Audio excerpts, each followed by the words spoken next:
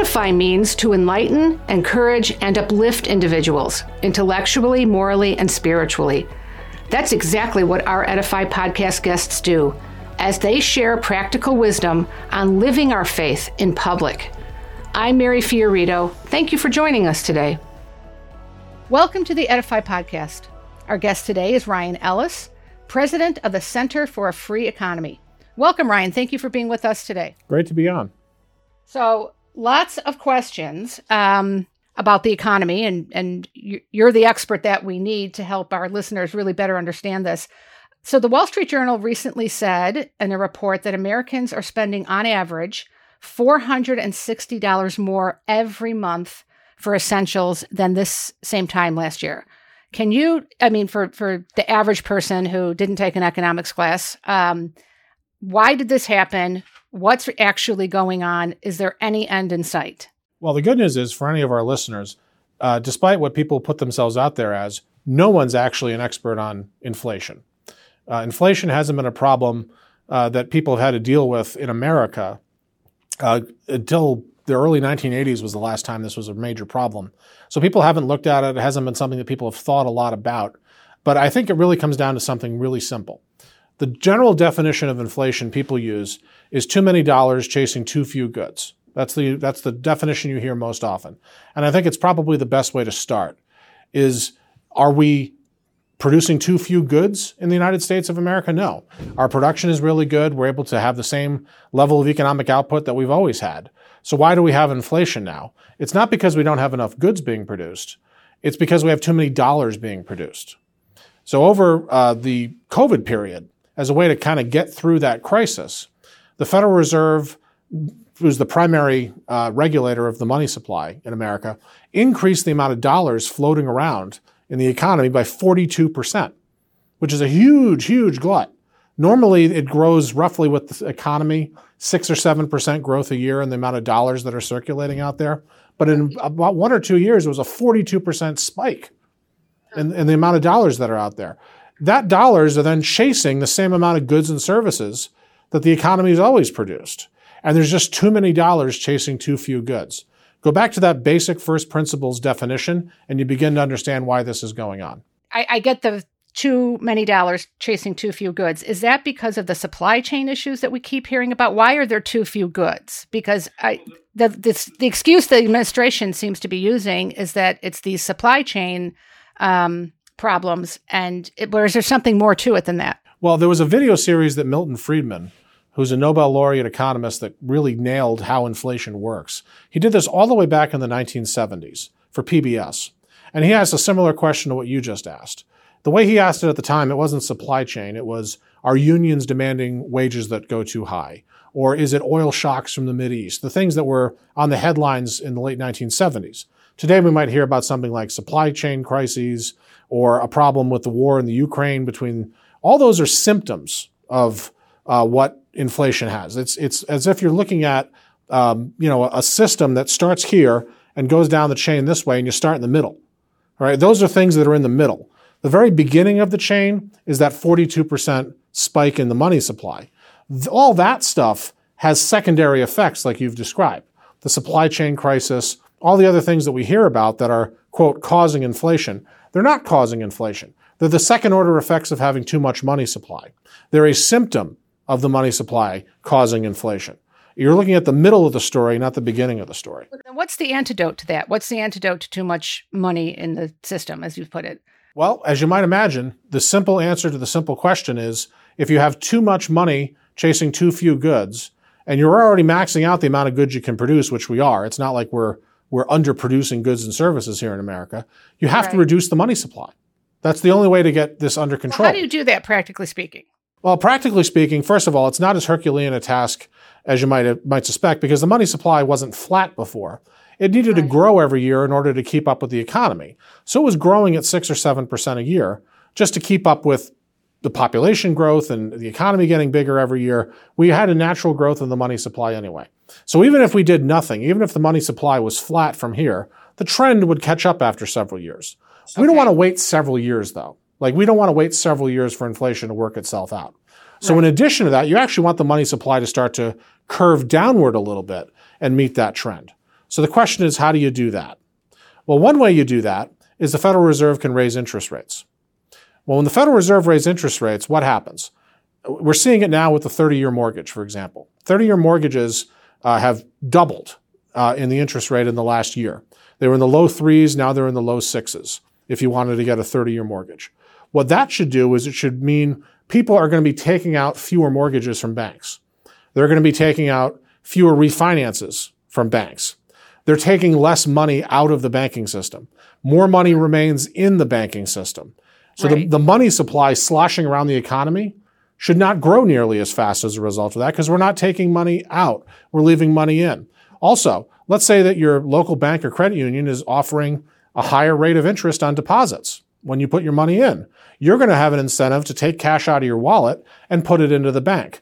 So you're surrendering money voluntarily from the economy back into the banking system. The banks themselves are customers of the Federal Reserve. They might take their reserves of cash and put it into the Federal Reserve because the Federal Reserve will pay interest on that cash higher than what they used to pay. Okay. So it's all these dynamics of consumers and businesses putting money or not taking money out of the banks or putting them back in, and the banks putting money into the Federal Reserve. You're slowly draining the money supply a little bit of this excess supply of cash that's out there in the economy, and it's going back to who originally created it, which is the Federal Reserve. You're returning this excess supply. Well, let's switch to another topic that's also very much in the news, and that's prescription drugs, particularly prescription drug prices. And Chuck Schumer and the Democrats are looking to place these price controls, these caps on what people pay for their prescription medications. Can you talk a little bit about why that actually hurts the poor rather than helping them? Well, just before Congress left for August recess, they passed a hilariously named bill called the Inflation Reduction Act, which does nothing. It's a totally accurate title, except Inflation Reduction and Act. Other than that, it's a completely accurate bill title. One of the things the Inflation Reduction Act did was it's imposed price controls on ultimately up to 60 prescription medicines that are paid for through the Medicare program. So Medicare is the program for older people. Medicaid is the program for poorer people. People get those two confused. So I always like to put the distinction on. Oh, I confuse them all the time. Yeah. And as you might imagine, the elderly population, those 65 and older, are the ones most likely to consume prescription medicines. Sure. So it's dependent on them. Yeah, absolutely. Yeah. I mean, you see these. They're dependent. We go over our grandparents and grandparents' house and we see these pills that every day with the plastic, and there's 6 of them in there for every day, right? So they're the ones that are consuming most of these. So it's really important that we get prescription drug pricing and policy correct for the elderly population, because that really is the lion's share of who's taking these drugs. The problem is when the government goes in and imposes a price control, which is what the bill says that the government will now get to do. They will tell the drug manufacturer, you might want to sell that for $25 a dose. We're only going to pay you $15 a dose. That sounds great. That sounds like it saves taxpayers money. It saves seniors money. What's the problem? The problem is that every time the government has ever imposed a price control, an artificial mandatory price control on a good or service, the first thing that happens is the manufacturer is going to say, well, I'm going to make barely as much of that as I need. And you run into a supply shortage because you can't force somebody to lose money. So right. if you did that with, you mentioned that you live in Chicago and you got those awesome Italian beef sandwiches in your neighborhood. If the government, if the city of Chicago or the state of Illinois came in and said, we're only going to let you sell those for $1 a sandwich, and you can't sell them for any more than $1 a sandwich, then what you would see is a lot of Italian beef sandwich places would start to shut down because they can't make any money. They'd have to lay off people. There would be a general supply shortage of that good or service because the government is making it scarce. That's what price controls do. They make it scarce. So the problem is seniors aren't going to get access to the drugs that they need. And then when you have scarcity, people get scared. People start to hoard. It puts all these sort of problems into the system. The government then says, well, wait a minute, there's not enough drugs here for seniors. We're going to have to start to ration these out to the seniors that need them the most. And then, of course, need them the most is a subjective criteria. Maybe if you're the right race, or you're the right political party, or you're the right geographical area, or there's an election coming up and you're a blue state or a red state, you might suddenly need those drugs the most. And political considerations start getting put into this. So you move from a system that certainly wasn't perfect before, but at least it had some basic market dynamics going to it. And when you impose price controls, you end up very quickly after that, and I fear we're going to find that in the next few years, you find out very quickly after that you end up with a system of scarcity and government rationing and misery.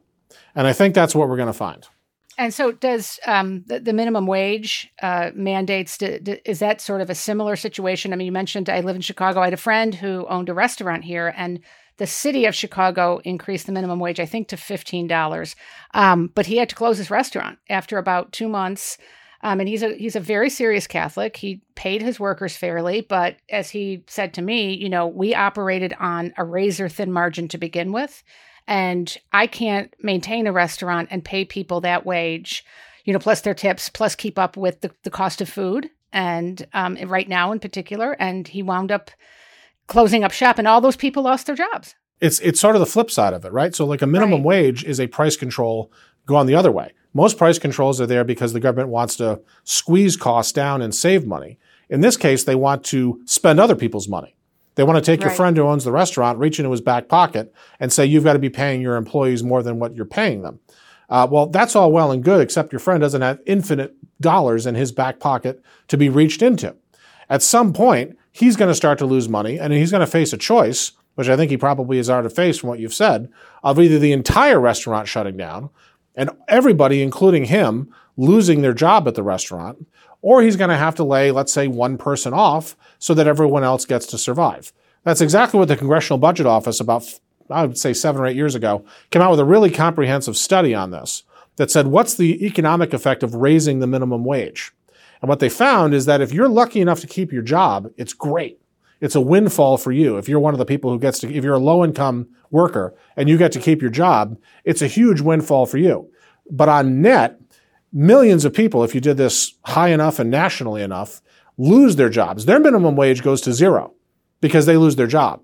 Mm-hmm. And there's such a high hurdle to getting hired after that, because if you don't have very good skills or work experience, let's say you're coming out of prison or you're coming out of a very, very bad situation in your life, you may not have the skills and experience to demand $15 or $20 an hour or whatever it is the government's demanding. You may be happy to get a start and prove yourself at $7 or $8 an hour, and then very quickly move up the income ladder when you show that you will show up on time, you're not going to be high on drugs, the employer can rely on you, you're not going to steal from the employer. Then people will absolutely want to pay you in order to keep you there.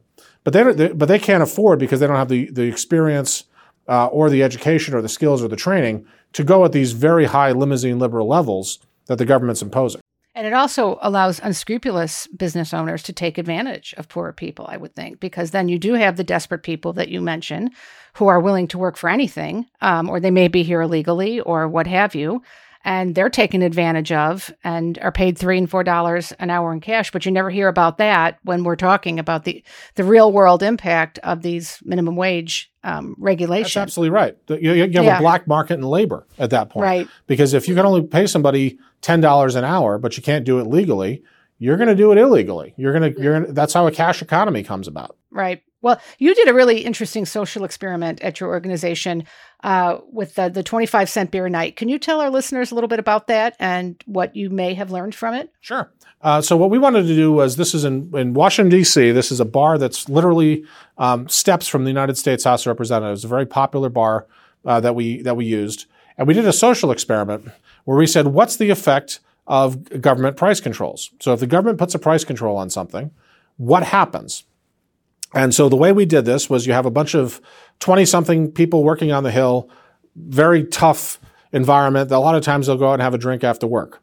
So what we did is we publicized on the Hill that at this bar, for one night only, all beer would be 25 cents a pint, rather than the usual $5 or $6 or whatever it is a pint when they go there. Right. And so what we said was, that 25 cents a beer will last as long as the supply lasts. We're not going to continue to increase more supply in. So it's first come, first serve until it runs out. And what we found was there was a huge rush of staffers going to the bar. They tell their friends, they email everybody else in their office, people in offices down the hall.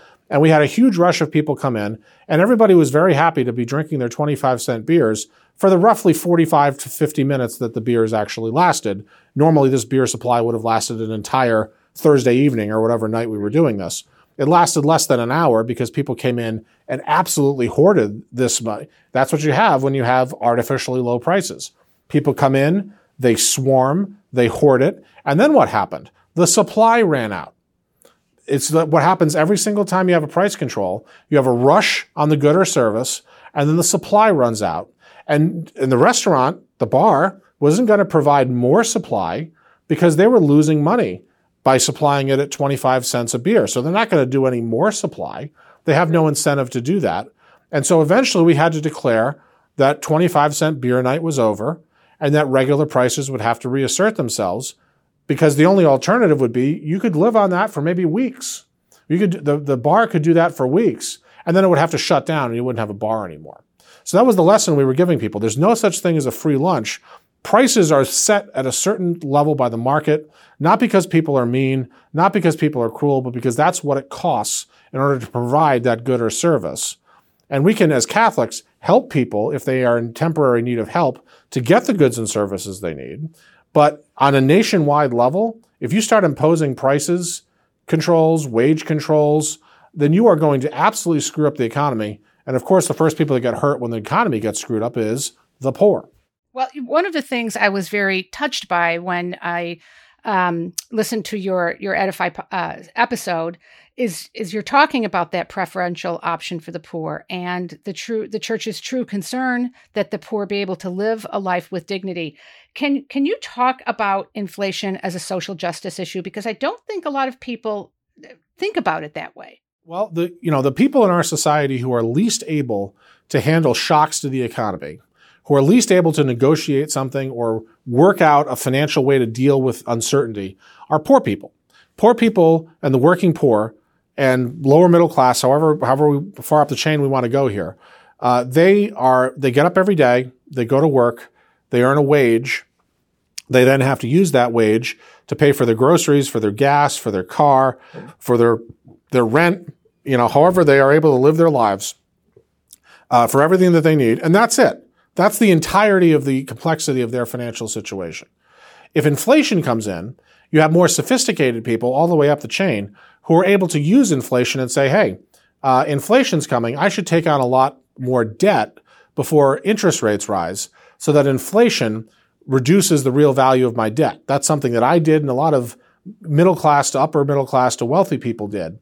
Back when interest rates were very low, we took all the cheap debt we could get, knowing that when the inflation inevitably came, it would monetize that debt, which is a fancy way of saying make it less burdensome to the person that owes the debt. Who doesn't get to do that, who doesn't get to play those games, is the poor. And now we're looking at it the other way. You could purchase what are called I-bonds now for close to a 10% rate, which is a government inflation-adjusted treasury bond.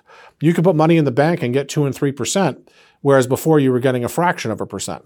You know who doesn't have extra money to do that? The poor. The poor are doing exactly what they did before inflation came and before all these interest rate changes happened. They're getting up every day. They're earning the best wage they can for their family. They have to use that money to pay for gas and groceries and their car and their rent. And they are finding that gas and groceries and car and rent is shooting way through the moon because of all these factors they can't control. It is a deeply unjust thing for the rest of the society to say, we're going to monkey around with the money supply and interest rates, and we're not going to care, really, how that impacts people who have no ability to adjust to those changes, and that's the poor. So as a Catholic economist who is invested in these issues, how, if the Biden administration came to you and said, we'd like, from a Catholic social justice perspective, your advice on sound economic policy and how we really can best address these issues of inflation to make certain that the poor aren't a victim of them, what would you say? Well, I'd say, first of all, stop the bleeding. Stop what you're doing that's making it worse. That's always the first, whenever you have a problem, if you're feeding that problem, stop making it worse.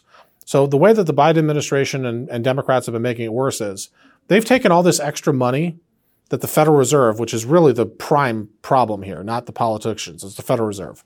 They created all this extra money, but it didn't require the politicians to then take that money, put it in a helicopter, drive around in the air, and dump all the money out of a helicopter so people could get cash. So you've seen that with most recently the student loan bailout.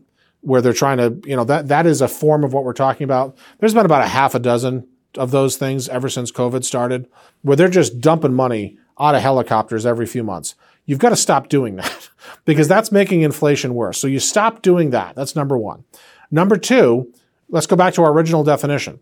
You have too many dollars chasing too few goods and services. That's what inflation is caused by. Well, we've sort of handled the too many dollars side already by talking about interest rates and stopping throwing money out of the helicopter. One of the ways we can increase production is by increasing energy production. So one of the things that the Biden administration did when they came into office was they listened to their environmental advisors and really started clamping down on liquefied natural gas, pipelines, oil and gas, you name it. We need to look at nuclear as an example of something. That's something Europe has. France and Germany have a lot of nuclear capacity. We need to really increase our energy capacity because increasing your energy capacity really does allow your productivity to increase as an economy. That sops up a lot of this excess money supply if you can increase your productivity even just a little bit. But we can't do that without energy. And the third thing I would say, to review, you want to stop doing the damage, right? You want to increase the energy supply and increase what we can do in order to get better productivity. And the third thing is, who's really at fault here? It's the Federal Reserve, right? That's the Federal Reserve. Give them the political cover they need. And this is in many ways just not getting in their way. They know what they have to do. They know that they caused a problem here. That's why you see these big interest rate increases. They know what they have to do. They are raising interest rates. They are shedding on their balance sheet, which is a whole other, probably too technical for our podcast here, ways of getting at lowering inflation. Give them the cover they need. Don't let politicians go on the floor of Congress and say, we need to stop the Federal Reserve from doing this because it's hurting people. No, what hurts people is inflation. This is the cure for that. I think it was St. Augustine that said, you don't stop carving into the patient just because he's screaming. If you're a doctor, right? You have to heal the patient. This is a painful transition period where we're moving from high inflation and we need high interest rates, among other things, to get rid of that inflation. But at the end of the day, it's only a low inflation environment that allows the poor to move up the economic ladder generationally. Well, if you say a parish, a working class parish invites you to come and speak about what's going on with inflation, et cetera, and people are asking you, what is the best thing we can be doing as a family or as a single working person or as an elderly person? What are the ways in which I can best economize to survive this period of time that we're going through as a nation? What kind of practical financial advice could you give? Well, for one thing, it's going to vary tremendously from household to household.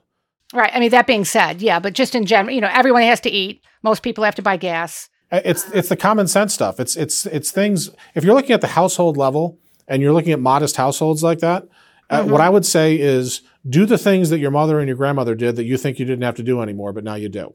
Right. Clip coupons. Take a look at deals. Look at the bottom shelf when you go to the grocery store, not the top shelf. Things that you thought maybe you had graduated from, but now the government has graduated you back down into. You're going to have to do that for a couple of years. The other thing I would say is let your local officials know of the three things that we just talked about, that you want to see those things happen, that you want to get us out of this inflation period as quickly as we can. We don't want another 1970s where this drags on for 10 years into the early 80s and you have 12 and 15% mortgage rates. We don't want that. I mean, it's almost impossible now if you're selling a home in some areas to get rid of properties, even in very desirable neighborhoods. A lot of that during the COVID years, you saw inflation in the form of real estate inflation go up. Right. Those of us that own, I'm fortunate enough to be a homeowner. I own several other properties as well. And they all skyrocketed in value from the time and that was great. You felt like the wealthiest guy in the world when you see all your properties going up like that. Well, guess what? If you try to unload those now at a very, very high level, when you have close to 6.5% interest rate on a 30-year mortgage, people can't afford that anymore. So something's got to give. I think we can expect to see a plateauing, if not a small decline, in the cost of housing going forward because people need to be able to afford it. And just like, the money supply, increased by 42%, and so we don't have to digest that money supply increase, maybe even reduce it a little bit. Same thing with housing. Housing's gone up by 30, 40% in some cases on certain pieces of property. That's unsustainable.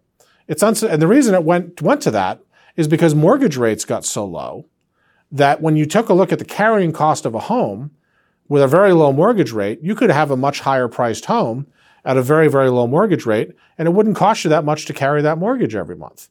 Well, What happens when the price of the house has gone like this and the mortgage rate has also gone like this? Then suddenly you have an unaffordable home. Something's got to give, and it's all going to be part of a painful transition process here. Well, yeah, it's. I think we are all going to be looking at some belt tightening. Even people who are secure in their positions, and but it's very painful to watch. I was talking to a friend who was in line at the grocery store, and the woman in front of her didn't have her debit card was rejected, and she didn't have enough money to buy her groceries, and she just broke down crying.